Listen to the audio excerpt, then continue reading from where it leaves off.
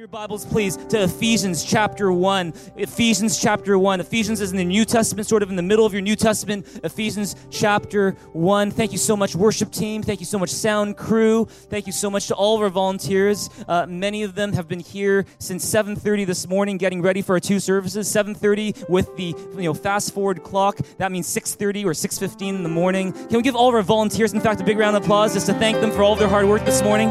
Really appreciate them. Praise God. Praise God. You guys look like a church of participants and not spectators this morning. Amen? Amen. You guys look alive. Praise God, we are. And we're excited to get into the Word of God this morning. See, we're doing a series here at Thrive. It's called The God and Me Experience, otherwise known as The Game. Everyone say The Game. And the whole point of the series is looking at one question, which is, how do I experience more of God in my life? See, we really believe here at Thrive that you were made to experience God. You were not made to just know God from afar, to know God on an intellectual level or a philosophical level, but that God made you to experience more of Him, to experience His hope, His peace, His joy, and His purposes for your life. If you believe that, say amen. And so in this series called The God and Me Experience, we're talking about what are some practical things we can do to experience more of God in our lives. Have you guys been helped and benefited from this series so far? We've had a lot of fun going through this series so far. Last week I shared a message with you which was talking about going out of your way to meet with God. It's one of the most important messages in this series. I said last week that last week's message was possibly the most important, and I say possibly because today's message is right up there as well. In fact, this series called The God and Me Experience wouldn't be complete without us talking about this very important topic this morning. Today, the message I'm here to share with you is called Experiencing God's Hope After You Have Sinned. Experiencing God's hope after you have sinned.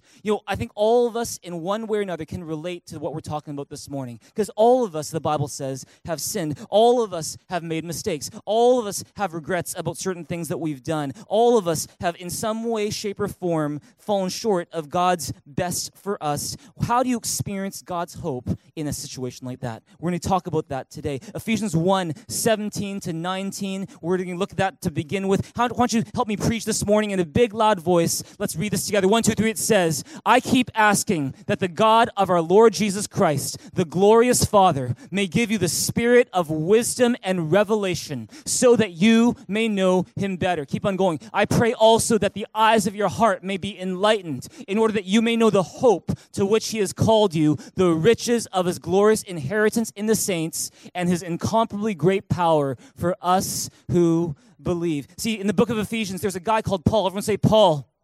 Paul, he's a church planter. He goes around to different places in the world, sharing about Jesus, planting churches, planting Christian communities. And he's writing to one very dear community in the city of Ephesus. And he writes to them and says in verse 17, I keep asking that the God of our Lord Jesus Christ, the glorious Father, may give you the spirit of wisdom and revelation so that you may know Him better. Paul keeps on praying to God that his people in this church at Ephesus would experience Him more and know Him better. Not just know Him intellectually, not just know Him from afar, but know Him personally and experience His love. He goes on to verse 18, says, I pray also that the eyes of your heart may be enlightened in order that you may know the hope to which He has called you. If you have your Bibles in front of you, I want you to take a pen or a highlighter and just underline those few words, the hope to which He has called you, or that you may know the hope to which He has called you.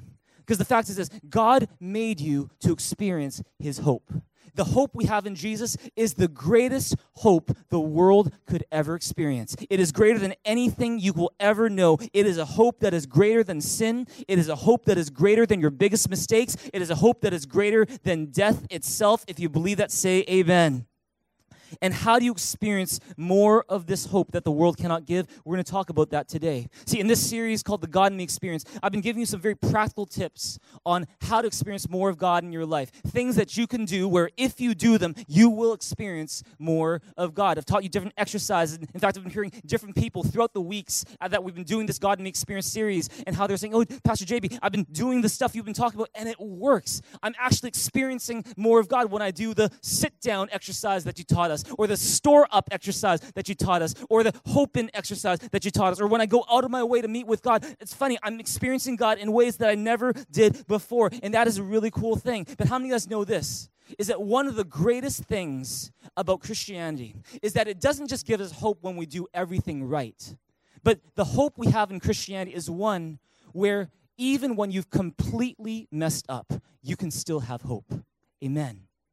And see, in fact, that's what makes Christianity unique of all the religions and faiths and philosophies in this world. See, other religions and faiths, they talk a lot about your performance, what you need to do to, offset your sin, what you need to do to reach heaven. And see, here's the thing. The Bible gives us something so different than all the other religions of this world. It's not about what you have to do. It's about what already has been done for you, that you may be at your very worst, but God's love for you can still reach to you, because that's the amazing love of God. If you believe that, give God a big, big hand here in this place right now. That is the love of God.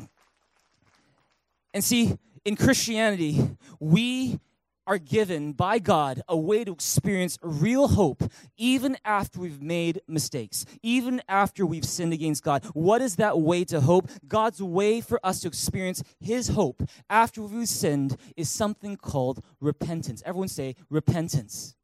We're going to be talking about repentance today. Look at 2 Chronicles 7:14. Some of you guys even read it this morning already, but read it with me one more time. 1, 2, 3. It says, "If my people who are called by my name will humble themselves and pray and seek my face and turn from their wicked ways, then will I hear from heaven and will forgive their sin and will heal their land." See, today I want to talk about how do you experience God's hope after you've sinned. And we're talking today about the power of repentance. What is repentance? Why is repentance so important? And how do you do it? See, repentance can be a big word. Repentance can be a scary word. But today, as we dig deeper into what repentance actually is, you're going to find that repentance is not actually that scary of a thing. In fact, it is a joyful thing that we get to do to experience more of God in our lives. If you want to understand how God forgives you, then you need to understand something about repentance. Repentance is one of the most powerful things you can do to experience God's hope in your life. Look at Matthew chapter 3, verse 1 and 2. Read it with me in a loud voice. 1, 2, 3, it says, "In those days, John the Baptist came preaching in the desert of Judea and saying, 'Repent, for the kingdom of heaven is near.'" Everyone say, "Repent." Man, you guys are alive today. Praise God. Even without an extra hour of sleep, you lost an hour of sleep, but you guys are alive today. Maybe we should just keep on, pushing our services up 1 hour every time. What do you say? Praise God. You guys are doing really well. Everyone say, "Repent."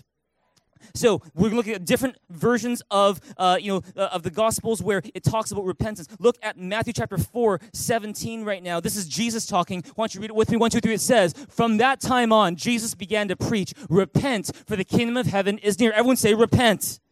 Look at Mark 1:15. This is also Jesus talking. What does it say? It says, "The time has come," he said. "The kingdom of God is near. Repent and believe the good news." See, what we have is over and over. You have John the Baptist and later Jesus talking about this word, repent. In fact, when Jesus begins his public ministry as a teacher, those are his first words. It's his first sermon. It's repent. The kingdom of heaven is near. What does it mean to repent? See, if you were to look up the word repent in Google or some other popular dictionary, you're going to find something along the lines of this, is that repentance is to feel regretful or to feel remorse about something that you did that was wrong. It's to feel or express sincere regret or remorse about your wrongdoing. But I'm going to tell you this today. When you understand what repentance is in the Bible, you're going to realize something, which is that repentance is not just feeling bad.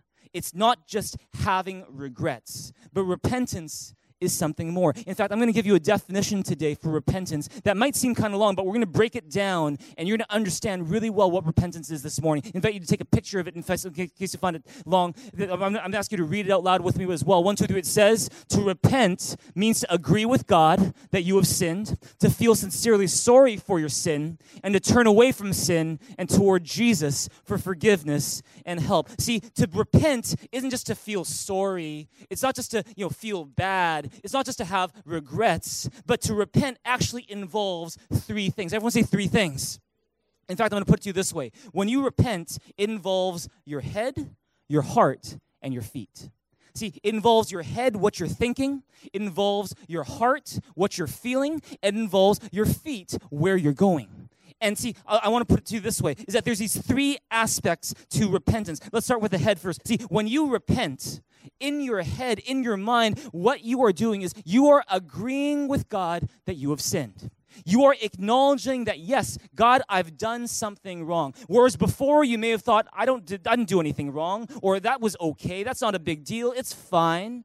But when you repent in your mind, in your head, you're changing the way you think about the issue. You're changing your mind on the issue, and you're agreeing with God that, yes, what I did was sin. And in fact, the most common Greek word in the New Testament for the word repent is the word metanoeo, which literally means to think again, or to change your mind, or to perceive after. It's because what you're doing is you are realizing in your head that, yes, I acknowledge that I have sinned. But how many of us know that repentance is not just about you changing your mind? It's not just something that happens in your head. It's something that happens in your heart as well. Everyone say, my heart.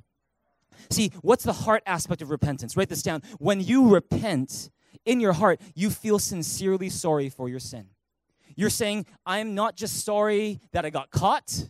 I'm not just sorry that people found out, but I'm sincerely sorry for my sin. I'm sorry because I hurt God with my sin. I hurt others with my sin. It is sincere regret. It's feeling sorry. It's the heart. That's the second aspect of repentance. There's a third aspect of repentance. It involves your feet. Is that when you repent, you're not just, thinking, okay, I know I sinned. I acknowledge that. You're not just feeling, I feel bad for that sin. But there's something else that's going on, is that in your will or in your feet, you're making the decision to say, I'm not going to commit that same sin again. With God's help, I'm not going to go in that direction anymore. I'm turning from my sin, and I'm turning toward Jesus. That doesn't mean you've cleaned up your act. That doesn't mean that you have it all perfect. That doesn't mean that you have a perfect record. What that simply means is that you're making the decision to go in a new direction. You used to go in the way of sin, and now you're like, okay, I'm turning, I'm pointing my feet in a different direction, and I'm now heading in this new way. With God's help, I'm going to live a new life. If you believe that, say amen.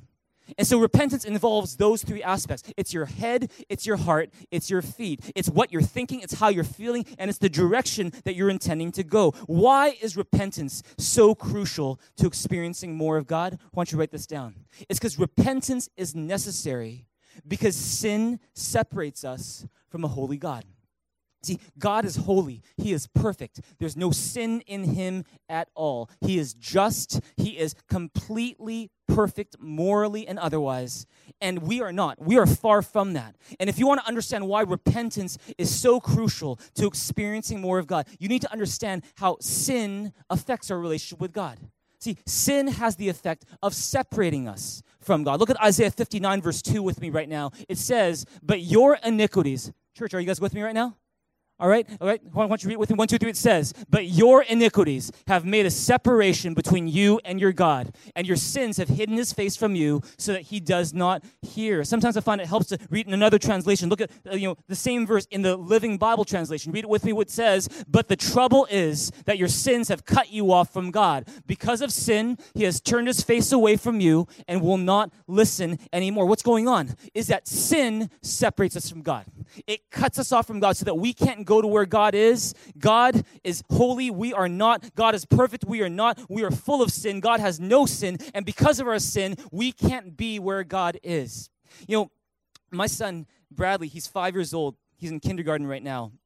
And this past week was his turn to do show and tell at his class. And Bradley's got a really cool heart. He has this heart that wants to share Jesus with others, to invite people to church. And so we've taken different invitations for some of our events at church to the next door tenants and our neighbors around, and say, hey, we got a service coming up. We'd love for you to join us. And that's Bradley wanting to share Jesus with others. Sometimes we'll go to his camp counselors during summer camp, and he'll want to give an invitation to them. And sometimes I'll just kind of let him go because he just really wants to do that. And sometimes he has some imaginary friends as well. And sometimes he'll try to lead those imaginary friends to Jesus. Like, he's a big Super Mario fan, and so recently Bowser got to know Jesus as well. That was in his conversation with Bowser, and he's got a big heart for Jesus. And this is the thing. This past Sunday, he said, for show and tell, Daddy, Mommy, I want to share Jesus with my class. And we're like, really? He's like, yes. And so we're like, okay, we'll do it. And so what he did is he gave a presentation on God's love and the love we have in Jesus to his class. And do you know how he did it? Okay, I'm not going to ask him to do it, but I'll do it for him really quick. I'm going to ask my friend Kelvin to come up right now. Let's give Kelvin a big hand, okay? Okay, this is not Bradley, okay, but this is Kelvin, okay. In case you're wondering, all right, Kelvin's a good-looking guy, and praise God, we're brothers in the faith. And what we're going to do is this, I want to show you, this is the actual diagram that Bradley used in his show and tell presentation. You've got, us on one side of the cliff. You've got God on the other side of the cliff. And in between us and God is this gap. Now, it might not look like a huge gap on this picture, but in reality, it is a huge gap. It is an infinite gap that you cannot cross no matter how hard you try, no matter how hard you work, no matter how much good you try to do or how good you think you are. You can never get to the other side by your own effort. It is an infinite gap that our sin has created between us and God. Your sins have separated you from God. But see, because God did not want to remain apart from us, because God didn't want to be separated from us, because he loves us and wants a relationship with you, what God did is he sent Jesus Christ, his son, to live the life that no one else could live, a life that only God in the flesh could live, a life that met all of God's requirements. And Jesus not only lived that life, but he also died on the cross for our sins, to pay the penalty for our sins. And the Bible says that if we would put our trust in Jesus, if we would repent of our sin, if we would trust in Jesus, that Jesus' blood covers our sin and we are forgiven, and that sin no longer separates us from God.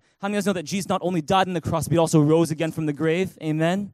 And so, when we are with Jesus this way, we are able to have a relationship with him. It begins and ends with the love of God. Come on, give God a big hand here in this place right now. Give God a big shout in this place as well. Come on. This is the love of God. Thank you so much, Kelvin. This is the love of God. That when we were separated from God because of our sin, God still found a way to reach us. When we had no way of reaching him, God was reaching for us. That was the diagram that my son Bradley showed. And it goes to show that the gospel is beautiful and simple enough that a child can understand it and share it. Amen. Amen. Amen. Praise God. And here's the thing, is that, that's the beautiful thing about Christianity. That's the beautiful thing about the gospel, that it is simple and beautiful enough that you can be 3 years old and understand it. But it is deep and rich enough that you can spend your whole life trying to understand the mystery of the love of God and what we found in Jesus, and you will never be able to touch the bottom of that pool. It's because this God who loves us is an amazing God. Amen.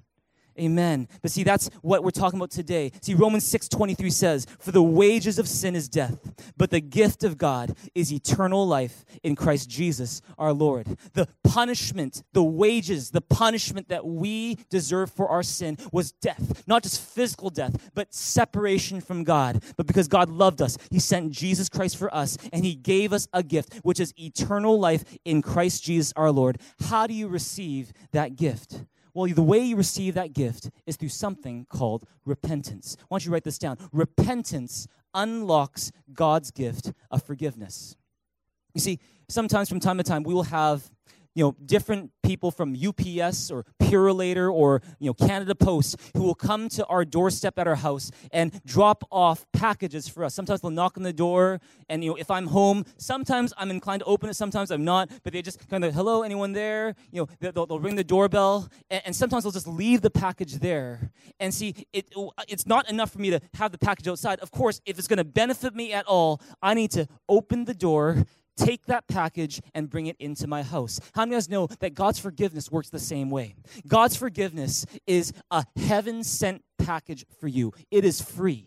And the way that you open up that gift, the way that you receive it, is you open the door of your heart, you repent, you admit, yes, I am a sinner who needs a Savior. That Savior is Jesus. I receive that gift into my life, and then I can benefit from that gift. If that makes sense to you, say amen. And see, that's what you do. Your repentance doesn't earn you salvation, but it unlocks salvation. Your repentance doesn't earn you forgiveness, but it unlocks God's forgiveness in your life. When you repent, you're basically saying, I need the Savior. His name is Jesus. I need the gift of his forgiveness. Our repentance and God's forgiveness, they go hand in hand. Why don't you look at Acts 3:19 with me right now. Acts 3:19 says, read in a loud voice, 1, 2, 3, it says, "Repent then and turn to God so that your sins may be wiped out, that times of refreshing may come from the Lord." See, the great delusion of our generation is that we think, oh yeah, we're all good people. We're all worthy. We're all going to heaven. Doesn't matter what you've done. Yet very often those same people, they're like, yeah, I'm a good person, but that person, that's a bad person. That person's not going to heaven. That person's going to hell. And it's this very feelings-based, judgment-based theology on where we're going to go, if we're going to go to heaven or not. Oh yeah, I'm going to heaven. We're all pretty good people. We're all going to heaven unless you're Hitler. Or unless you're Charles Manson, or unless you're Dr. Nasser, unless you're a serial rapist, then maybe not. But then otherwise we're going to heaven. But the Bible doesn't. The Bible is so much clearer than that. The Bible says, it plain and simple, is that all of us have sinned. All of us have fallen short of God's glory. We all don't deserve heaven, and we all need a Savior. If you believe that, say amen. And the way we receive the gift of God's forgiveness is through repentance. Have you received the gift of God's forgiveness? Have you received the gift of eternal life that is in Christ Jesus our Lord? If you haven't, then I believe the most important decision that you will ever make in life is to open up the door to Jesus and say, Jesus, I need you. Come and be my Savior. See, repentance was never meant to be a one-time event, but repentance was always meant to be an ongoing habit in your relationship with Jesus. See, repentance is not just something that I do at the very beginning so that Jesus and his forgiveness can come into my life, but actually repentance is something that we do in our ongoing relationship with Jesus. And the reason why we repent is not because we want to be saved all over again. It's not because we need God to forgive us as if he's never forgiven us before, but it's so that you and I can have a healthy emotional relationship with God. Does that make sense? Let me explain it a little bit more. So you might be like, well, JB, I don't understand.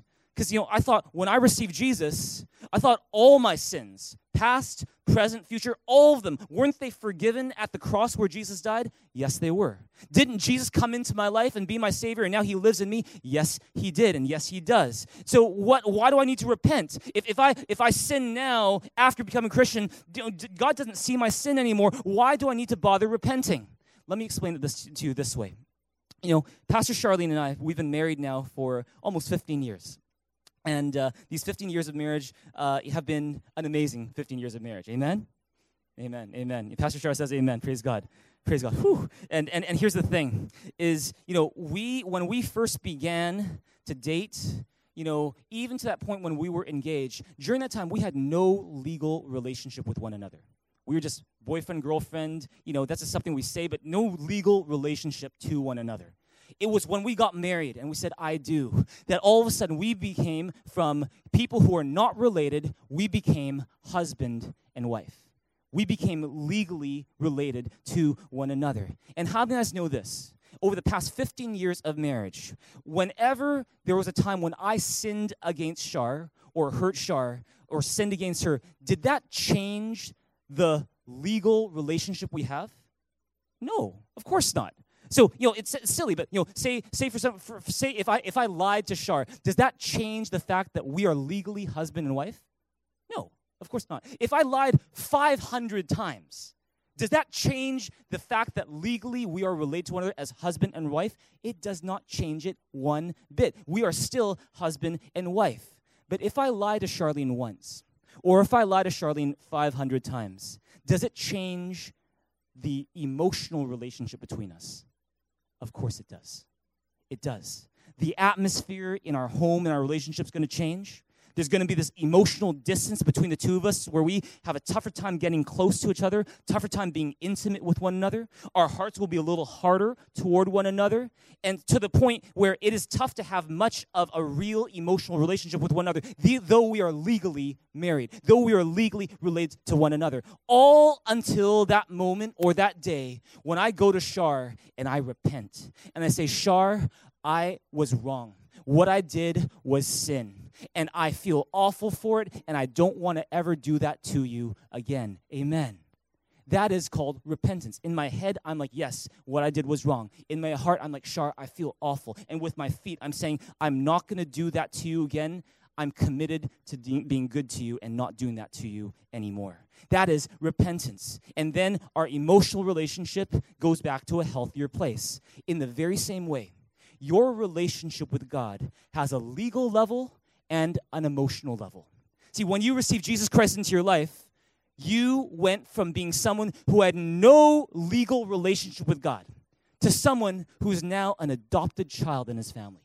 You went from someone with no legal relationship to a member of God's kingdom. You went from someone who was a sinner to someone who is a saint. You went from someone who was a foreigner to a citizen of God's kingdom. You went from someone who was guilty to someone whom God commands and declares is blameless. You went from someone who was unrighteous to someone who is righteous. Someone who is not holy and not acceptable to him, all of a sudden by the blood of Jesus, because you trusted Jesus, now you are acceptable and pleasing in God's sight. If you believe that, say amen. Don't just say amen. Give God a big hand in this place, because that's what he did for you and for me. It's all because of his love.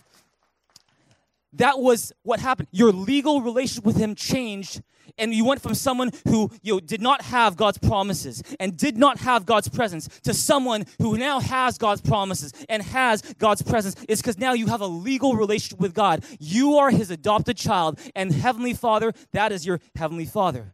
And you went from a person who's destined for hell to a citizen of heaven. Your legal status changed. You now have a legal relationship with God. And let me ask you this. Say one day you lie. Or say one day you sin by looking at something you shouldn't have looked at, or saying some unkind words. Does that sin change your legal relationship with God? No, it doesn't. No, it doesn't. God has already taken care of that sin on the cross. Your legal relationship with God is firm. It's established. You can't change it. But see, when you as a Christian sin, does it change the emotional relationship with God? I'm here to tell you, yes, it does. Is that all of a sudden, when you sin, you still have a relationship with God. You're still a child of God, but all of a sudden, the emotions between you are a little bit different. All of a sudden, it's a little bit more difficult to get close to God.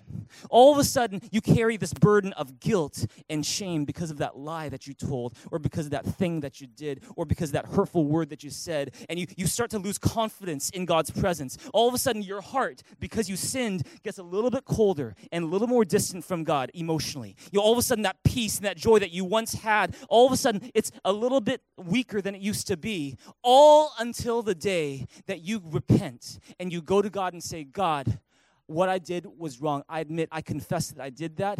I confess it was wrong. I feel awful about it, and I don't want to do that again, and I won't with your help. And see, what is that? That is repentance. And when you come back to God by repenting that way, in many ways, you are dealing with the emotional relationship you have with God. If you believe that, say amen. Ephesians 4:30 puts it this way. Read it with me in a loud voice. Ephesians 4:30 says, "And do not grieve the Holy Spirit of God, with whom you were sealed for the day of redemption." What does it mean? And do not grieve the Holy Spirit of God. Well, there's something that tells you about God. Is that God has emotions. God can be grieved, and we can do things to grieve him. He's not this, emotionless machine or a statue that has a permagrin and is always smiling and doesn't have any thought or care about what you do and is completely oblivious to what you do. No, he's not some statue or some idol in a temple where it's just always looking at you with smiling eyes and you can't even see because that person can't see or that statue can't see. No, see, God has real emotions and he is affected by what you do. And see, this is the thing. It says, do not grieve the Holy Spirit of God. Do you know how God is grieved by your sin? Do you know how? See, a lot of people, they assume this. They think, oh yeah, God is grieved by my sin because he's so holy.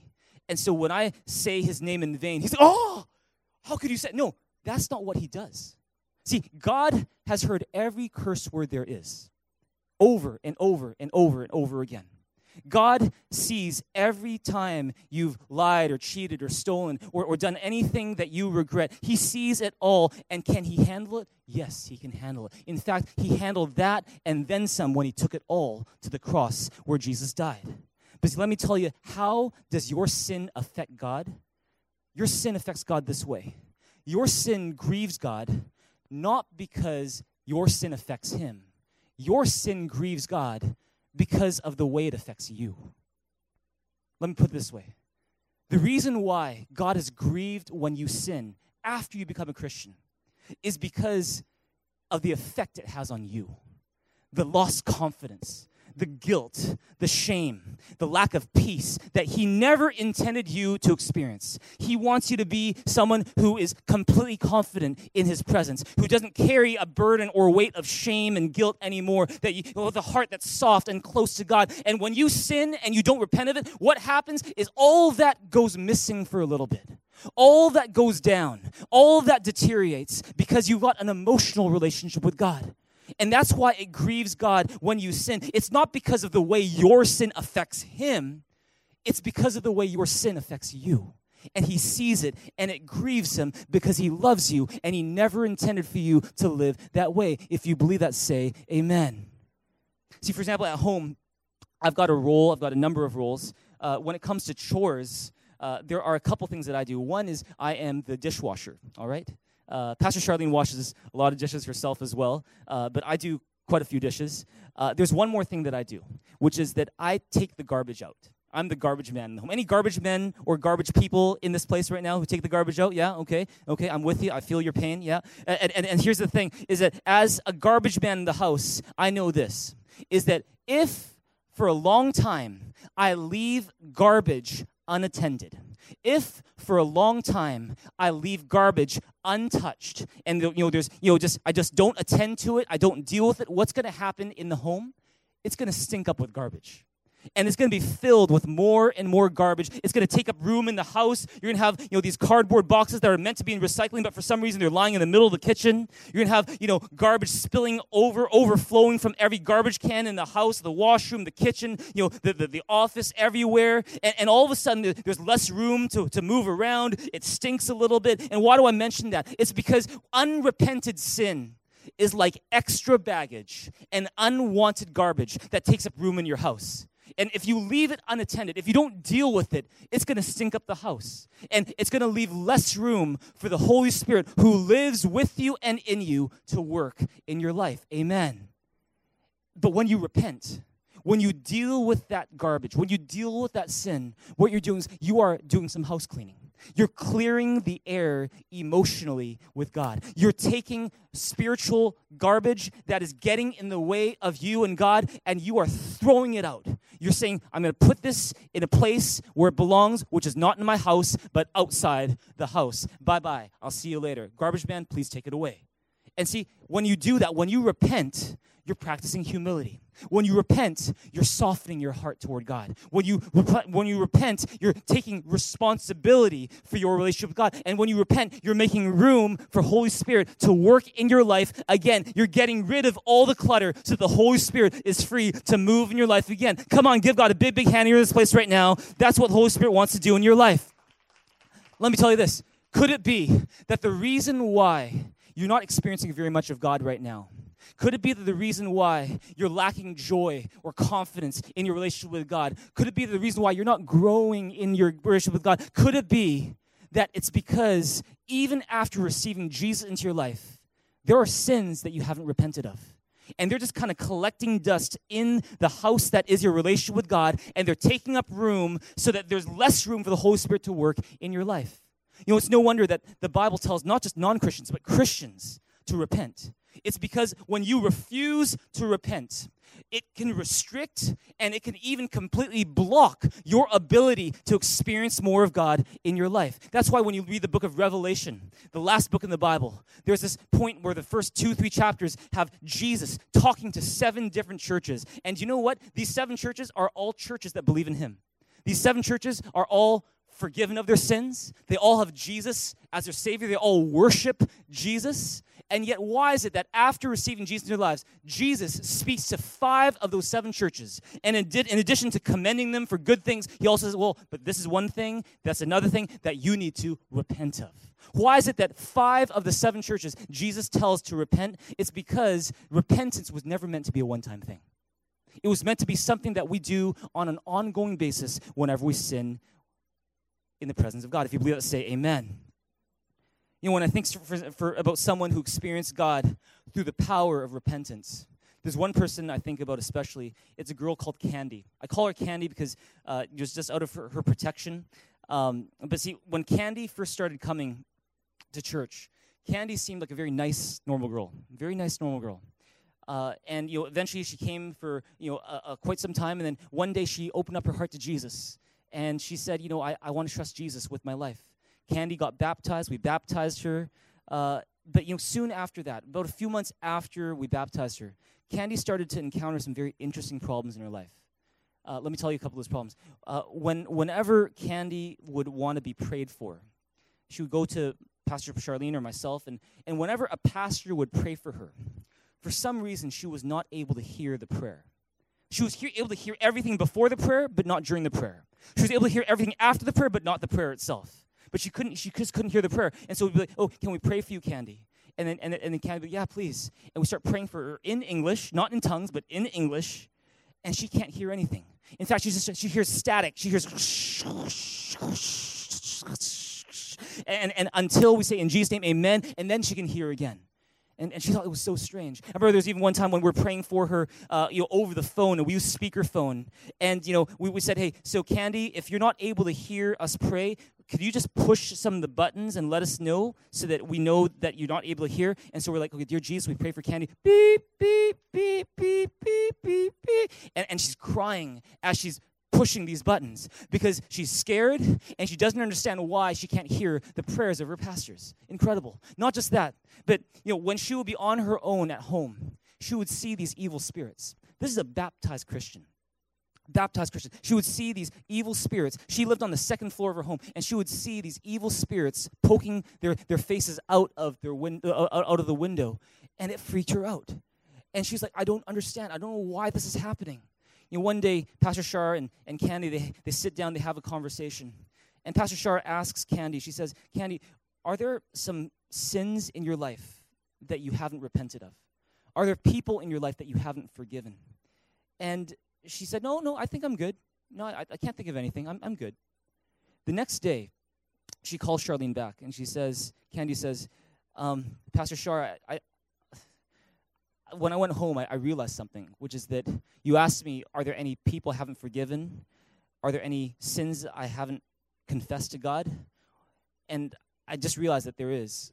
There's someone that hurt me really badly, but I can never forgive him. And, she came over to our place, and for the next 2-3 hours, she started telling us about what had happened, how, and I don't go into detail about it here, but, I go into a bit more detail in our Thrive Discipleship School Level 2 class. But she just talked about how when she was just a few years younger than that, she had been hurt tremendously, abused, and violated in a very, very horrible way. And, how many of us know that we can't always control what people do to us, but we can often control how we respond to what people do. And unfortunately, this girl, Candy, she didn't respond in all the healthy ways to those hurts that she was inflicted. And, so there were people in her life that she had to forgive, that she had not forgiven yet. There were sins that she had held onto even after becoming a Christian that she still refused to repent of. And, we decided, do you want to be free of these evil spirits? And do you want to be able to hear your pastor's prayers again, Candy? She's like, yes, I do. And so for the next 2-3 hours, she starts to repent one by one of all these different sins that she had hung on to over those number of years. She starts naming them one by one, saying, God, I admit that I've sinned. I'm sorry, and I'm turning from this today with your help. And you know what happened? At the end of that time of prayer, she could hear our prayers again. We could pray for her, and she could hear, and she was crying, not because she's scared, but she's crying because she's so full of joy, because she realizes that she can hear her pastors praying for her again. Give God a big, big hand for that. That's really, really cool. Amen.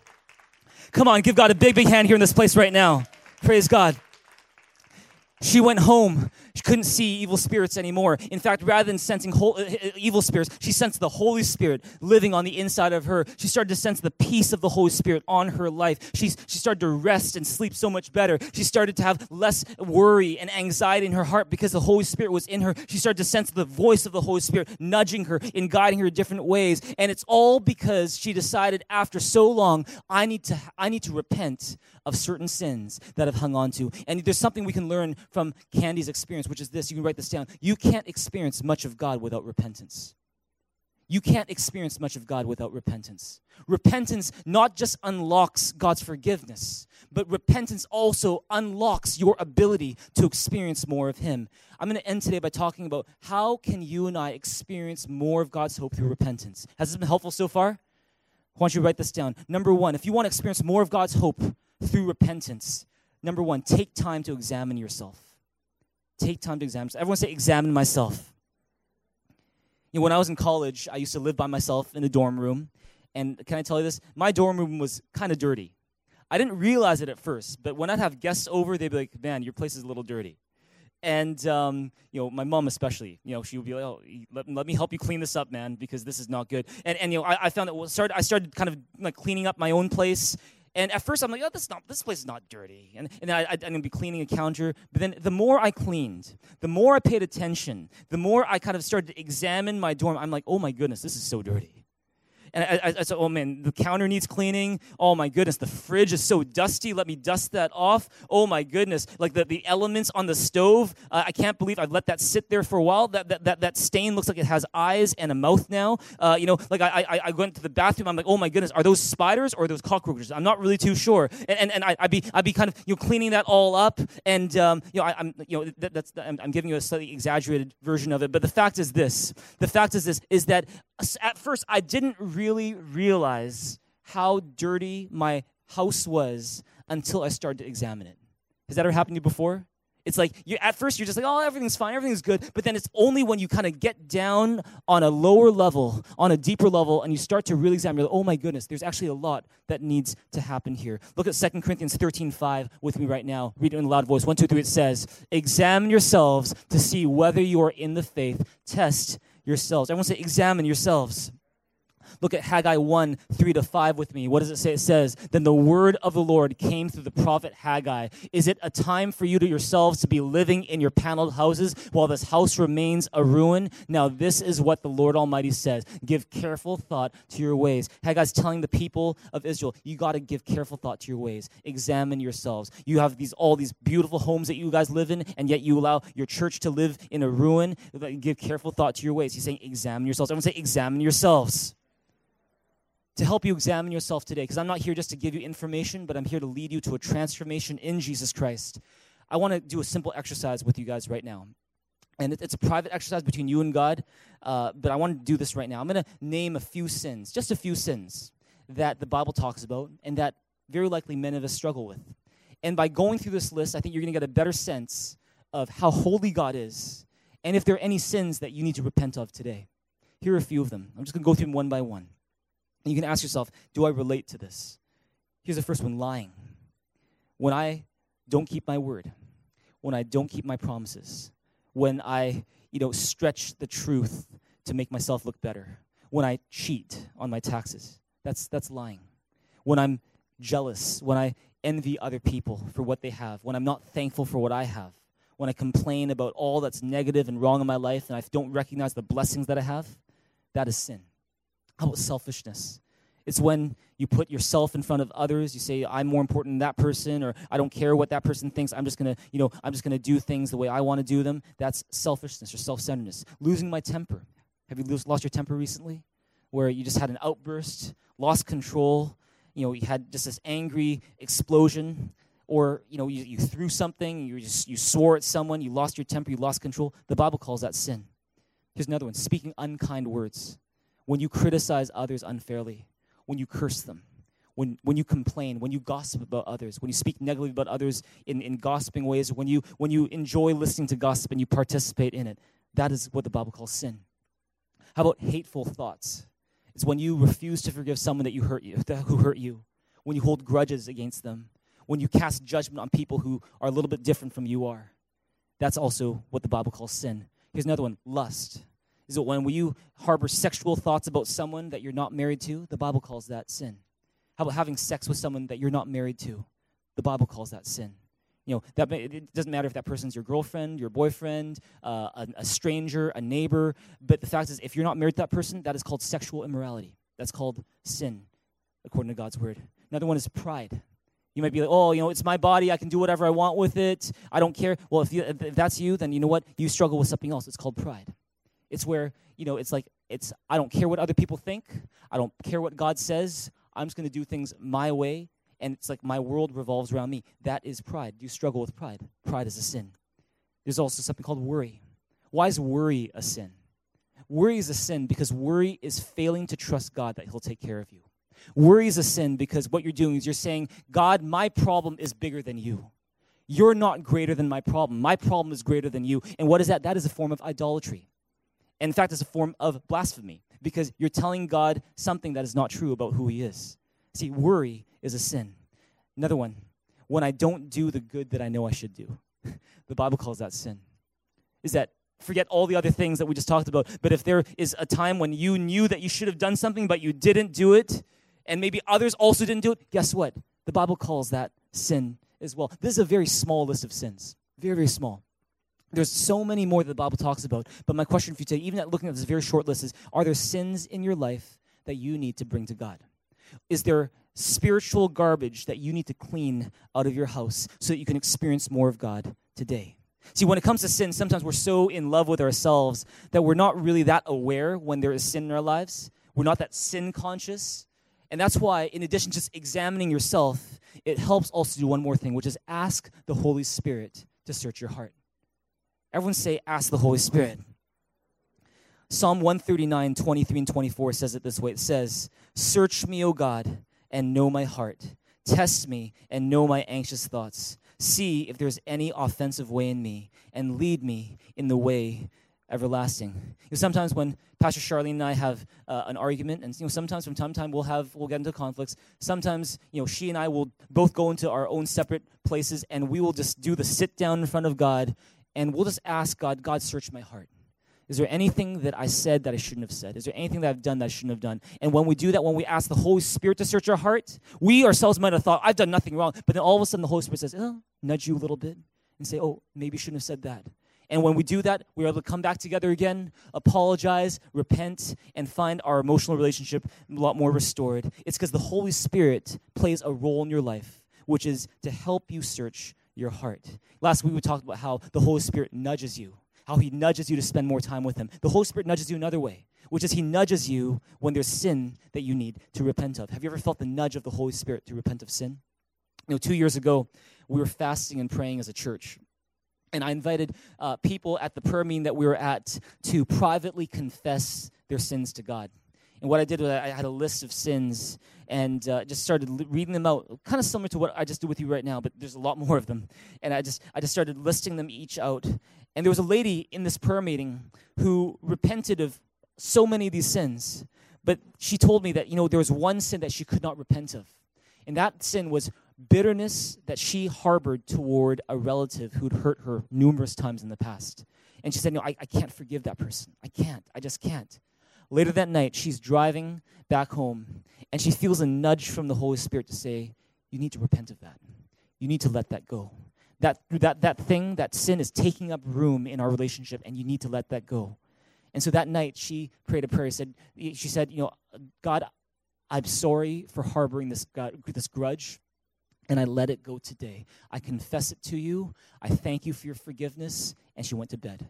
And you know what happened? The next morning, she receives a call for the first time in 5 years from this relative that she had just forgiven. For the first time in 5 years. They had not been in contact for 5 years. And the next morning, this relative calls her and says, hey, can we talk? Incredible. And they got together for lunch. This was during the fast, but we forgive her, no worries, because that was an important time. She had lunch with her. They shared deeply from their past, and their relationship was restored in a very, very important way. It's an amazing thing. It goes to show that when you take the time to examine your heart and you give the Holy Spirit room to search your heart and to work in your life, he works in amazing ways. If you believe that, give God a big, big hand here in this place right now. God works in amazing ways. And you know what? This story is also a really good reminder that one of the best ways that you can examine yourself, one of the best ways you can make room for the Holy Spirit to search your heart is to do something called fasting and praying. And, you're going to find that in many ways in the Bible, fasting and repentance go hand in hand. You can repent without fasting. But the thing is, fasting aids your repentance. It's because when you fast, you're giving God more room to work in your life. When you fast, you're giving more time to examine and reflect on your life. When you fast, you are starting to see, and God helps you to see how much you've been depending on other things and other people besides Him. When you fast, you start to see how much you need God in your life. And so if you have trouble examining yourself, or you realize that there's maybe some stuff in your life that you need to work through, or you realize that there's stuff that maybe you have been ignoring for a while and you need God's help to deal with it, then one of the best things you can do this coming month is to fast and to pray with your church. Amen. Amen. In the Bible, fasting and repentance go hand in hand. You got people like David, Nehemiah, Samuel, Ezra, Esther, Jesus, Paul, Barnabas. They all used times of fasting to examine themselves and get guidance from the Holy Spirit, and they would lead others in their care to do the same. It's because fasting aids us in our repentance. And that's why, if you haven't signed up yet for our coming fast from March 19 to March 21, there is something I want to tell you to do today, is to sign up for our God and Me experience fast. Twice a year as a church, we fast together, and we do it once in March, we do it another time in August, and we often find that when we take time as a church to fast and pray together, God works in amazing ways. If you believe that, say amen. Amen. I shared with you one story from a couple years ago where that lady, received an incredible amount of, God's blessing as she fasted. We're going to talk to you about a few others. Here's some more testimonies from our last fast that we did together. This is what one person wrote. They said, "Through the fast, I was able to focus more on God. I learned to rely on Him by praying throughout the day. Instead of thinking of ways to solve problems on my own, I would ask God first. During work hours, I learned to pray short prayers with my eyes open." That's good. That's very, very good. Praise God. Another person said, "During the fast, I felt more calm and relaxed, and I felt warm and happy whenever I was praying to God."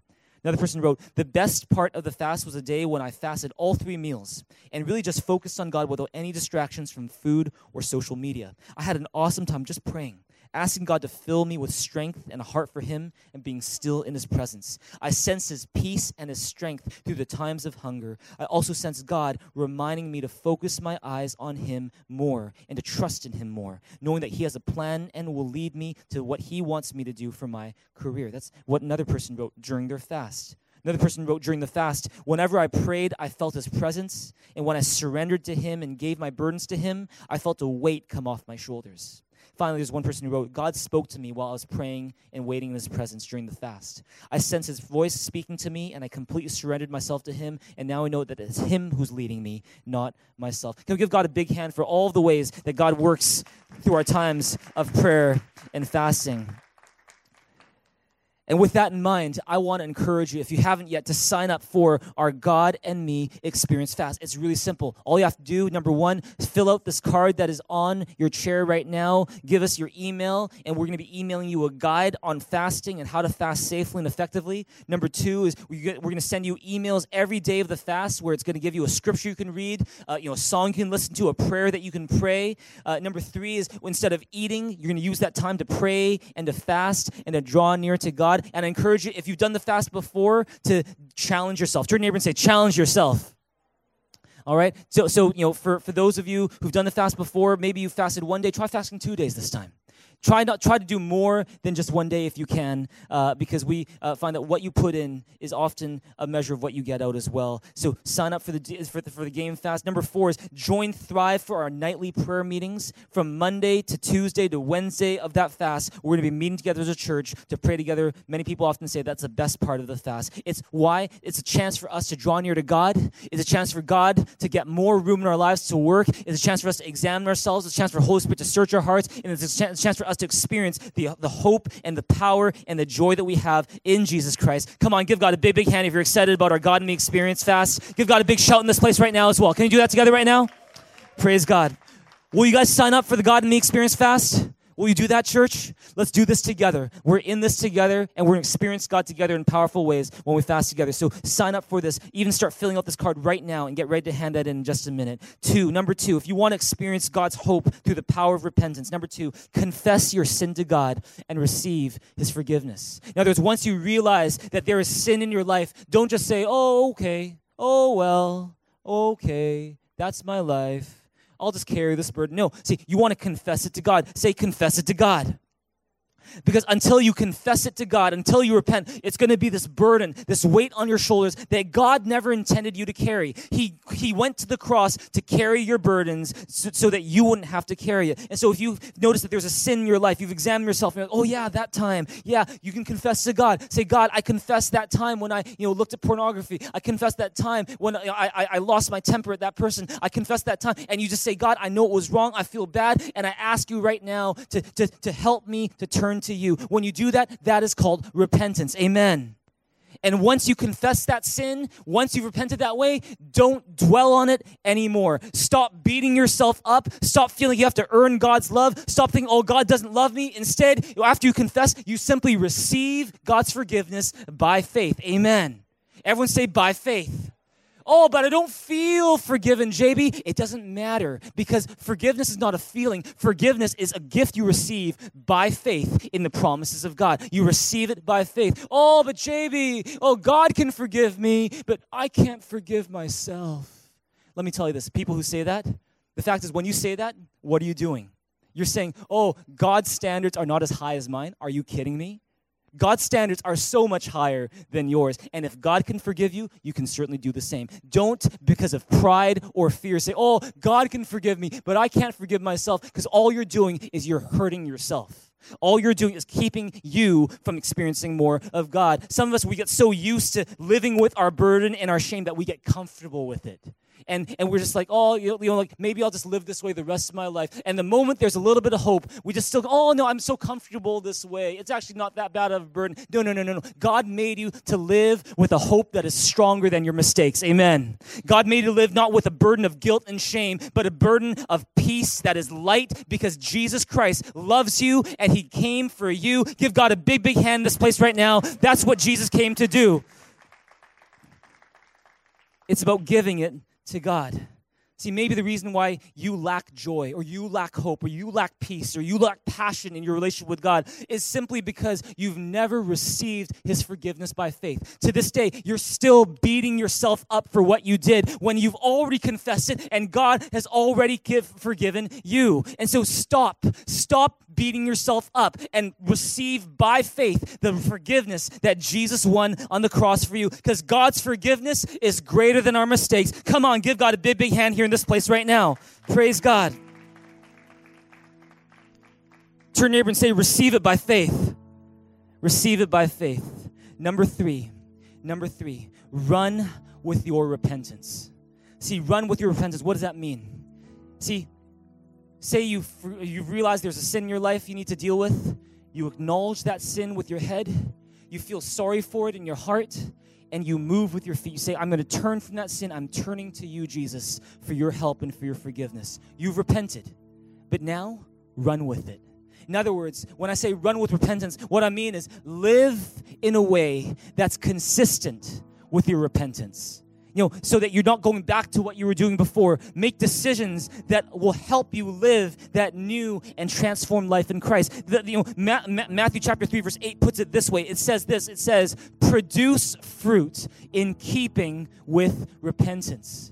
What does that mean? Is live after you've repented, after you've gone to God. Now start living your life in a way that's going to help you live in a new direction. Amen. Amen. What are some things you can do to run with your repentance? Well, one thing you can do, a very important thing, a very simple thing, a very initial thing that you can do is get baptized. Everyone say get baptized. Get baptized. Getting baptized is simply being dunked in water as a way to say, I need a Savior. His name is Jesus. That's one way that you can run with your repentance. It's a simple thing. It's not a graduation. It is a beginning. And it's what God calls every person to do if they've received Jesus Christ as their Savior. It's a way to confirm for yourself, yes, I really do believe in Jesus. Yes, I've really trusted my Savior. Yes, I believe in him. Getting baptized. Look at Acts 2:38 with me right now. What does it say? It says, Acts 2 verse 38 says, Peter replied, repent. Church, are you guys with me right now?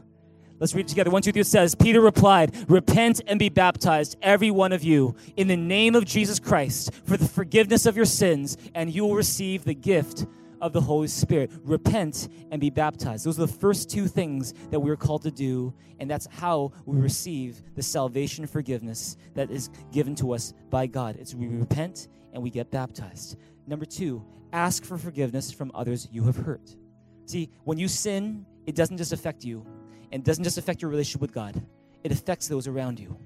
Maybe there's someone today that you've hurt very badly. And the next thing you need to do to run with your repentance is to go to that person and say, what I did was wrong. And I'm so sorry. And I've committed to never doing that again with God's help. Some of you, maybe that's the next thing that God is calling you to do, is to go to that person you hurt and just ask for forgiveness. Look at James chapter 5, verse 16. What does it say? It says, therefore, confess your sins to each other and pray for each other so that you may be healed.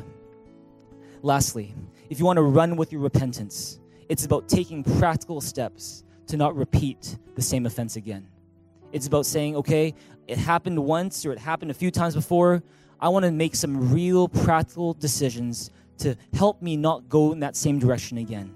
It's about taking practical steps. Maybe it's about finding an accountability partner to say, hey, can you just check up on me a little bit on this area because I'm a bit weak in this area. Maybe it's about, turning off your phone or your computer by a certain hour of the day. Maybe it's about, making some adjustments in who you hang out with or how you hang out with them. It's about taking practical steps so that you don't repeat the same sin again. Look at Luke chapter 3, verse 8. Luke chapter 3, verse 8. Do we have that? It says, prove by the way you live that you've repented of your sins and turned to God. Stop right there. It's not you trying to earn God's forgiveness. It's not you trying to work your way to God, but it's you running with your repentance. You are forgiven. You are accepted. You are covered by the blood of Jesus. Now let's run with it and let's live the life that God had always called us to live. If you believe that, say amen. Last verse for today as we close, 2 Peter chapter 3, verse 9. Let's say it together right now in a big loud voice. It says, the Lord is not slow in keeping his promise, as some understand slowness. He is patient with you, not wanting anyone to perish, but everyone to come to repentance. Can we give Jesus a big hand, a big shout in this place right now?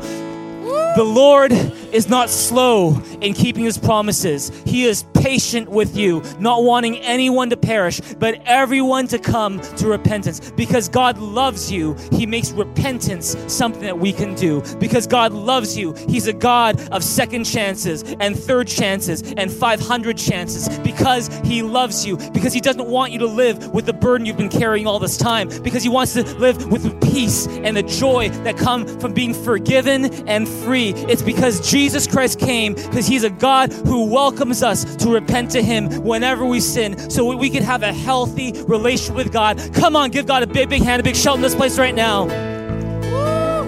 I said give God a big hand, a big shout in this place right now. Stand up to your feet and turn to your neighbor. Tell them, give them a high five and say, I'm so glad we got Jesus.